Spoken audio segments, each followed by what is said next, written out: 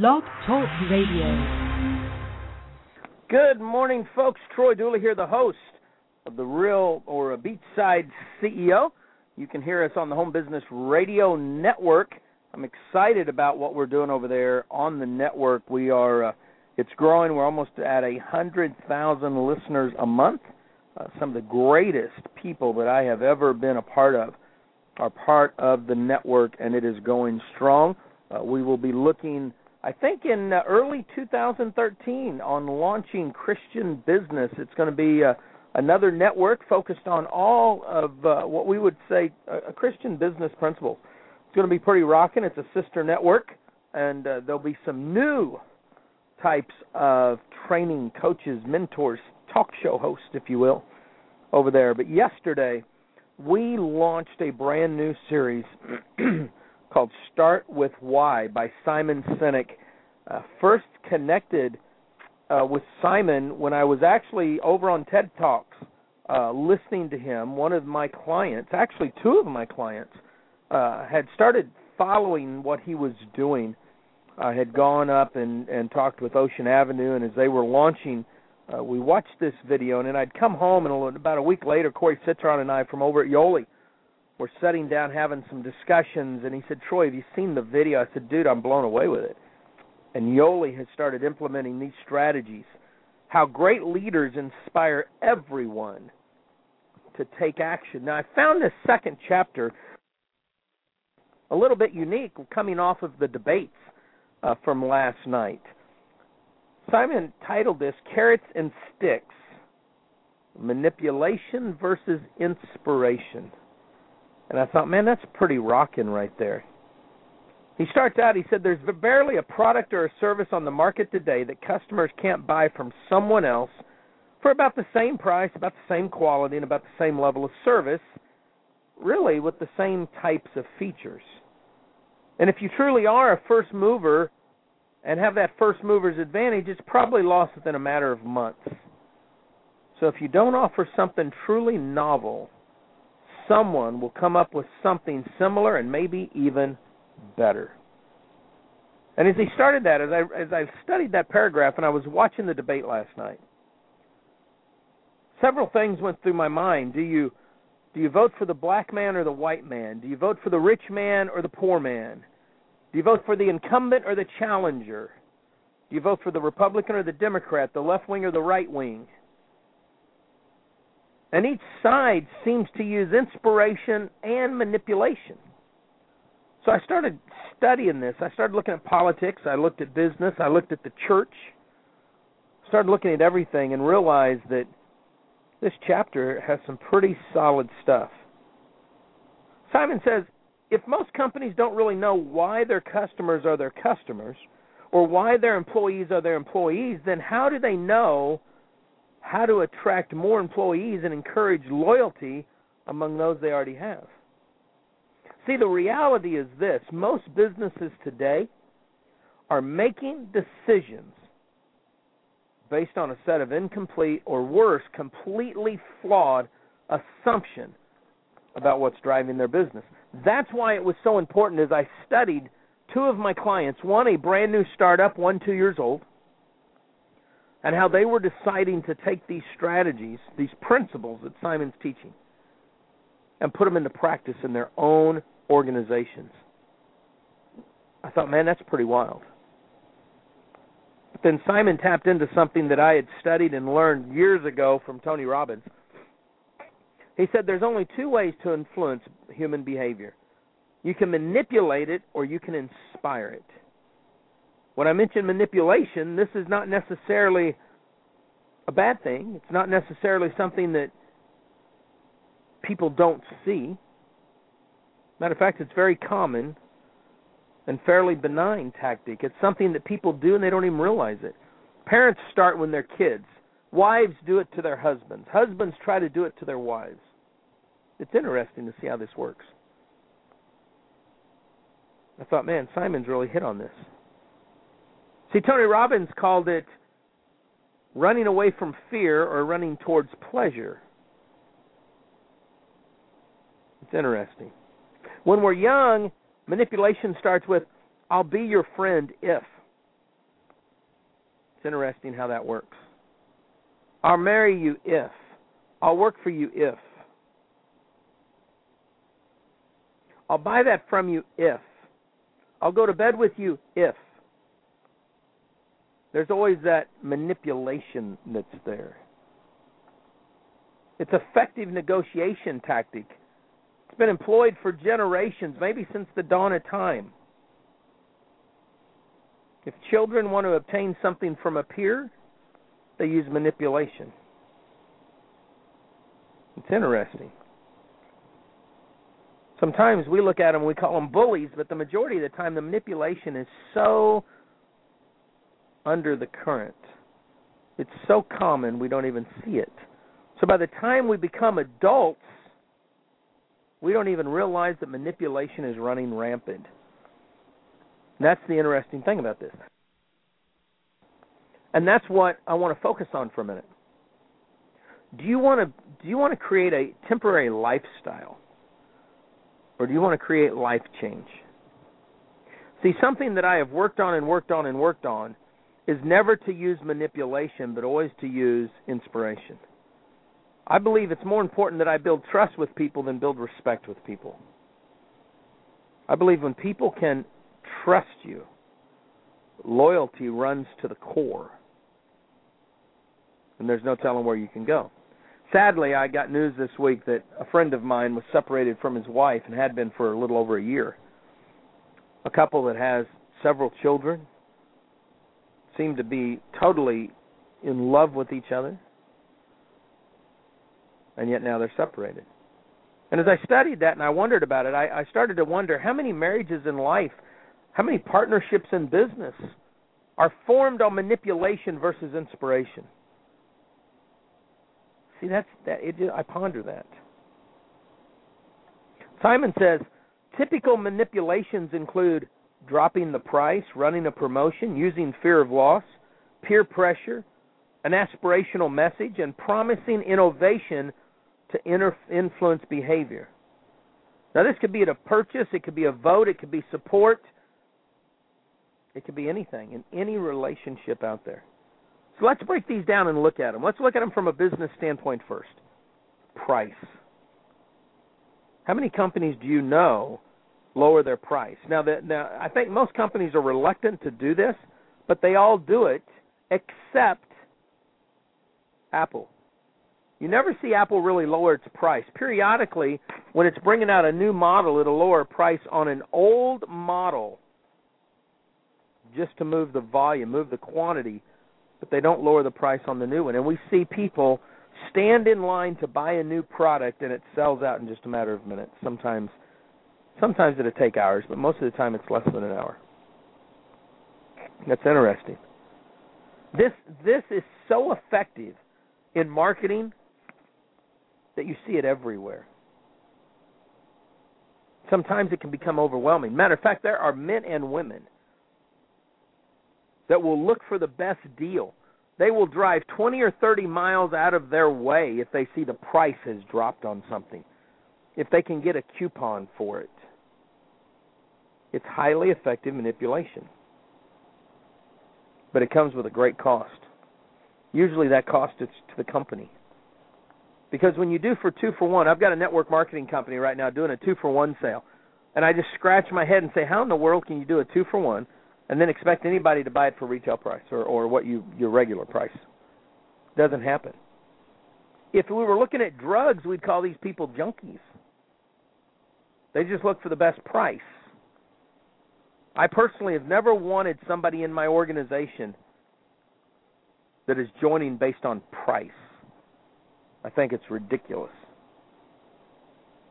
There's no doubt that dropping the price will work. I've got a company out of Texas. They're still in business. They're not as big as they used to be. And they used to, yearly, they would drop the cost of joining their business to free just to get a boatload of people to join. And in marketing, people will say free is one of the most powerful words, but you get what you pay for. See, price always costs something. The question is, how much are you willing to pay for the money you make? The second one is promotions. Now, where we see the biggest promotions is not on Black Friday or Black Monday or any of that. It's in the automobile industry. Matter of fact, it put GM out of business. They went bankrupt, had to get a government bailout. And the reason being is, all through the 90s, foreign cars, Toyota especially, dominated the U.S. market. By 2007, Toyota's share had climbed to 16%. That was up from 17% in 1990. During that same period of time, GM saw its market share drop from 35% in 1990 to 23%, almost 24% in 2007. But here's the kicker. Remember, these are promotions. Since the 90s, GM had led in their promotions program. They had cashback incentives between $500 and $7,000. By 2007, they were losing $729 per vehicle. That was due in large part by these incentives that they had going on. People become accustomed to manipulation. Whether we call them incentives, entitlements, promotions, each industry has their own names, but it's the same thing. Oh, wow, if I get that, I can do the rebate thing. You know how hard it is to get rebates? That's a manipulative industry all in itself. Simon writes this: the manipulative nature of the promotions is so well established in retail that the industry has even named it one of its principles. They call it breakage. That's crazy. But yet that's the way we buy. That's human nature. Let's look at the third one, fear. If someone wants to hold up a bank with a banana in his pocket, he would be charged with armed robbery. Clearly, no victim was in any danger of being shot, but the belief that the robber had a real gun causes the law to kick in. Somebody feared for their life, and for good reason. See, fear is the strongest manipulator. It's a motive that causes people to do crazy things. Listen to this. Simon wrote this. He said, no one ever got fired for hiring IBM, goes the old adage, describing a behavior completely born out of fear. An employee in the procurement department tasked with finding the best suppliers for the company turned down a better product at a better price simply because it was from a smaller company or lesser-known brand. Fear, real or perceived, that his job would be on the line if something went wrong was enough to make him ignore the expressed purpose of his job, even do something that would not be in the company's best interest, went to a higher-priced competitor. Because we want a brand name. It's interesting. Most people don't know that those brand name companies, the same companies that make those products, also make private labeled products. But fear of the unknown causes people to do stuff. It's interesting. See, when fear is employed, facts are incidental. Deeply seated in our biological drive to survive is that emotion that cannot be quickly wiped away with facts and figures. 95% of everything we fear never takes place, but yet we fear it. I remember just a few weeks ago when I decided that I wanted to build a new organization with my wife in Ocean Avenue. Fear run rampant. We had long talks. Hey, what if it doesn't work? Oh my gosh, what if all of our supporters and clients quit us? What if nobody joins? We could have let fear run rampant. Or we could follow what we believe in our heart is the right move for our family. Same thing happens with terrorism. People freak out when I write a blog post and put the word terrorist in it. It's hilarious. But the reason it is not because of statistical probability that one could be hurt by a terrorist, but it's the fear of what can happen if terrorism cripples the population. Fear is a powerful manipulator. And it's used in a variety of ways. We see it on TV all the time. Friends, don't let friends drive drunk. This is your brain. This is your brain on drugs, and they show a cracked egg. It's crazy, isn't it? But that's exactly what happens. It's the craziest doggone thing I've ever seen, but fear. Don't have sex. You could die of AIDS. It goes a lot further than that. I mean, that's a good start. But it's fear. Matter of fact, it's interesting, if you want to go down this road for a minute with me. In the 1980s, when I was a teenager growing up, every horror movie that came out, and I don't know if they're still this way today, but back then they were the way that I think Hollywood and parents got together and tried to teach kids not to have sex, because every sex scene in a horror movie, the people die. Now, where they have time to have sex when a freaking, Eddie Kruger's coming after them, or Jason, I don't know, but it's humorous to me to see how fear is used as a great manipulator. It's interesting. And then we get to aspirations. Not inspiration, but aspirations. Mark Twain said, "Quitting smoking's the easiest thing I've ever done. I've done it 100 times." How many of us have felt like that in our life? Losing weight is wonderful. I've lost 500 pounds this year and gained it all back 3 times. I mean, we go through this all the time. See, if fear motivates us to move away from something horrible, then aspirational message tempt us towards something desirable. Matter of fact, you often see this in the 6 steps to a happier life, or in 6 short weeks you can be rich beyond your wildest belief. It's amazing. The best ones, those late night infomercials with machinery that we've never even realized how to put together, let alone use, and they say, use this on your abs, and in just 3 short weeks you'll drop 6 dress sizes. The thing is, people that are already living the life that they desire are not inspired by these aspirational messages. It's also what's wrong within the network marketing arena, because we try to create all these catchy hype phrases, and then when somebody doesn't have the results that they feel like they were promised, they will quit. Bad-mouthing.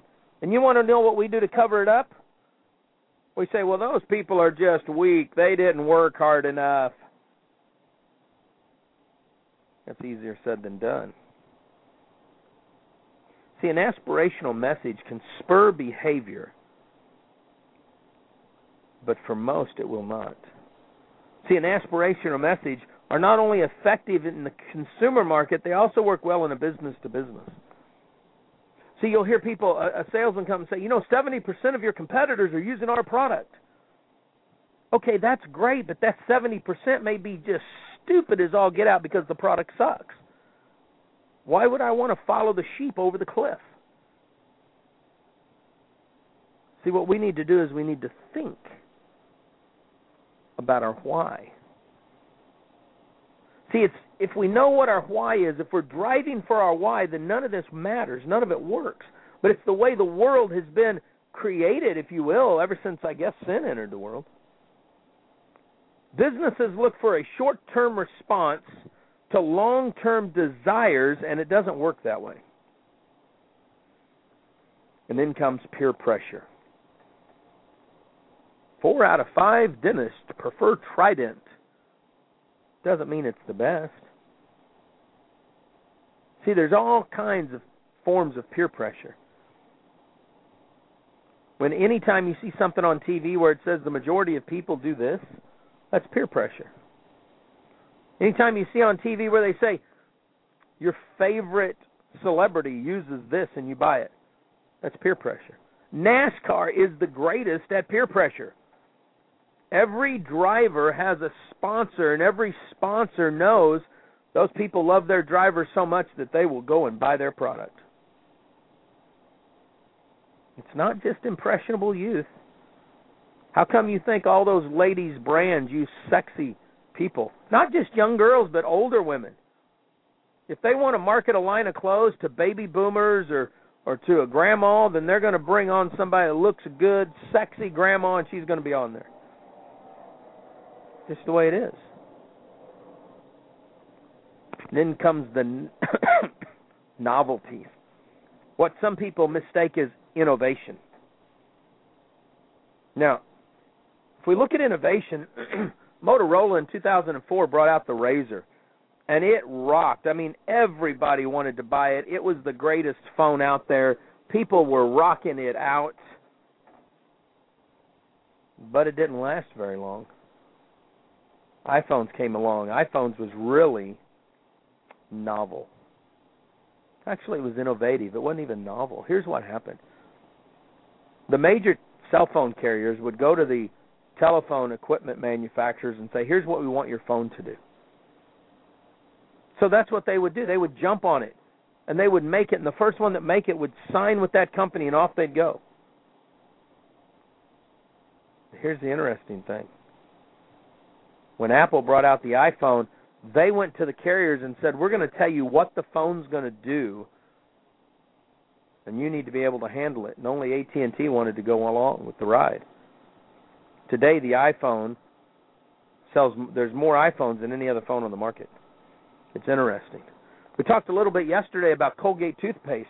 When I was growing up, it was real easy to decide you had two kinds. Today, you have 32 brands, not counting the 4 brands for kids. I took some time one day at Walmart to look at the back of it, and they all have the same ingredients for the most part. It's all in the marketing. It's kind of like dog food. All those pretty bags of dog food, and you never take your dog into the store to even look at them. You just decide what you're going to buy. The prettier the bag, the more you want to buy it. It's interesting. It's the novelty of it. It's crazy, isn't it? It's interesting. All these come down to the price that we're willing to pay for the money that we make. It's interesting because Simon says, I cannot dispute that manipulation works. Every one of them can indeed help influence behavior, and every one of them can help a company become quite successful. But there are trade-offs. Not a single form of manipulation breeds loyalty. Loyalty is what it's about. Simon goes on, he says, beyond the business world, manipulations are the norm in politics today as well. Just as manipulations can drive a sale but not create loyalty, so they can help a candidate get elected, but they don't create the foundation of leadership. I'll even take it further than that. Within the conservative Christian world, something I know a little bit about, manipulation runs rampant. We go to the youth group, we go into church, and you know what we hear? Sex is evil, sex is not fun. Don't drink. You won't like it. Don't listen to rock and roll. Don't look at girls that swoosh their booties. All this will send you to hell. And give me your money, and I'll lay hands on you, and you will be blessed. And yet I don't see any of that in the Bible. Hellfire and brimstone. People stand on the street corners. I'm not knocking their heart. I'm not saying that they aren't right. I'm saying they use manipulation. John 3:17 said Jesus didn't come to this world to condemn it, but to save it. I find it interesting that no matter where you look in life, people want to manipulate. And it's because manipulative tactics work. TV evangelists learned it in the 80s and became multimillionaires. Business owners learned it and became multimillionaires. Politicians learn it and become multimillionaires. But I believe that all manipulation does is lead to transactions, not loyalty. I believe if you want to breed loyalty in your marriage, in your business partnerships, in your network marketing organizations, with your customers, then it goes beyond. You've got to know the why. You've got to be able to inspire people. See, that's what it's all about. We can easily create transactions. All I got to do is say, I'm doing a pre-launch. I want to get everybody placed in the organization. Let's get rolling. And I guarantee you, we will build an organization like crazy. It'll be a short-term story that everybody's buzzing about on the internet. Oh, man, I can do this easy. It's no big deal. But if you want to breed loyalty, you got to start inspiring the heart.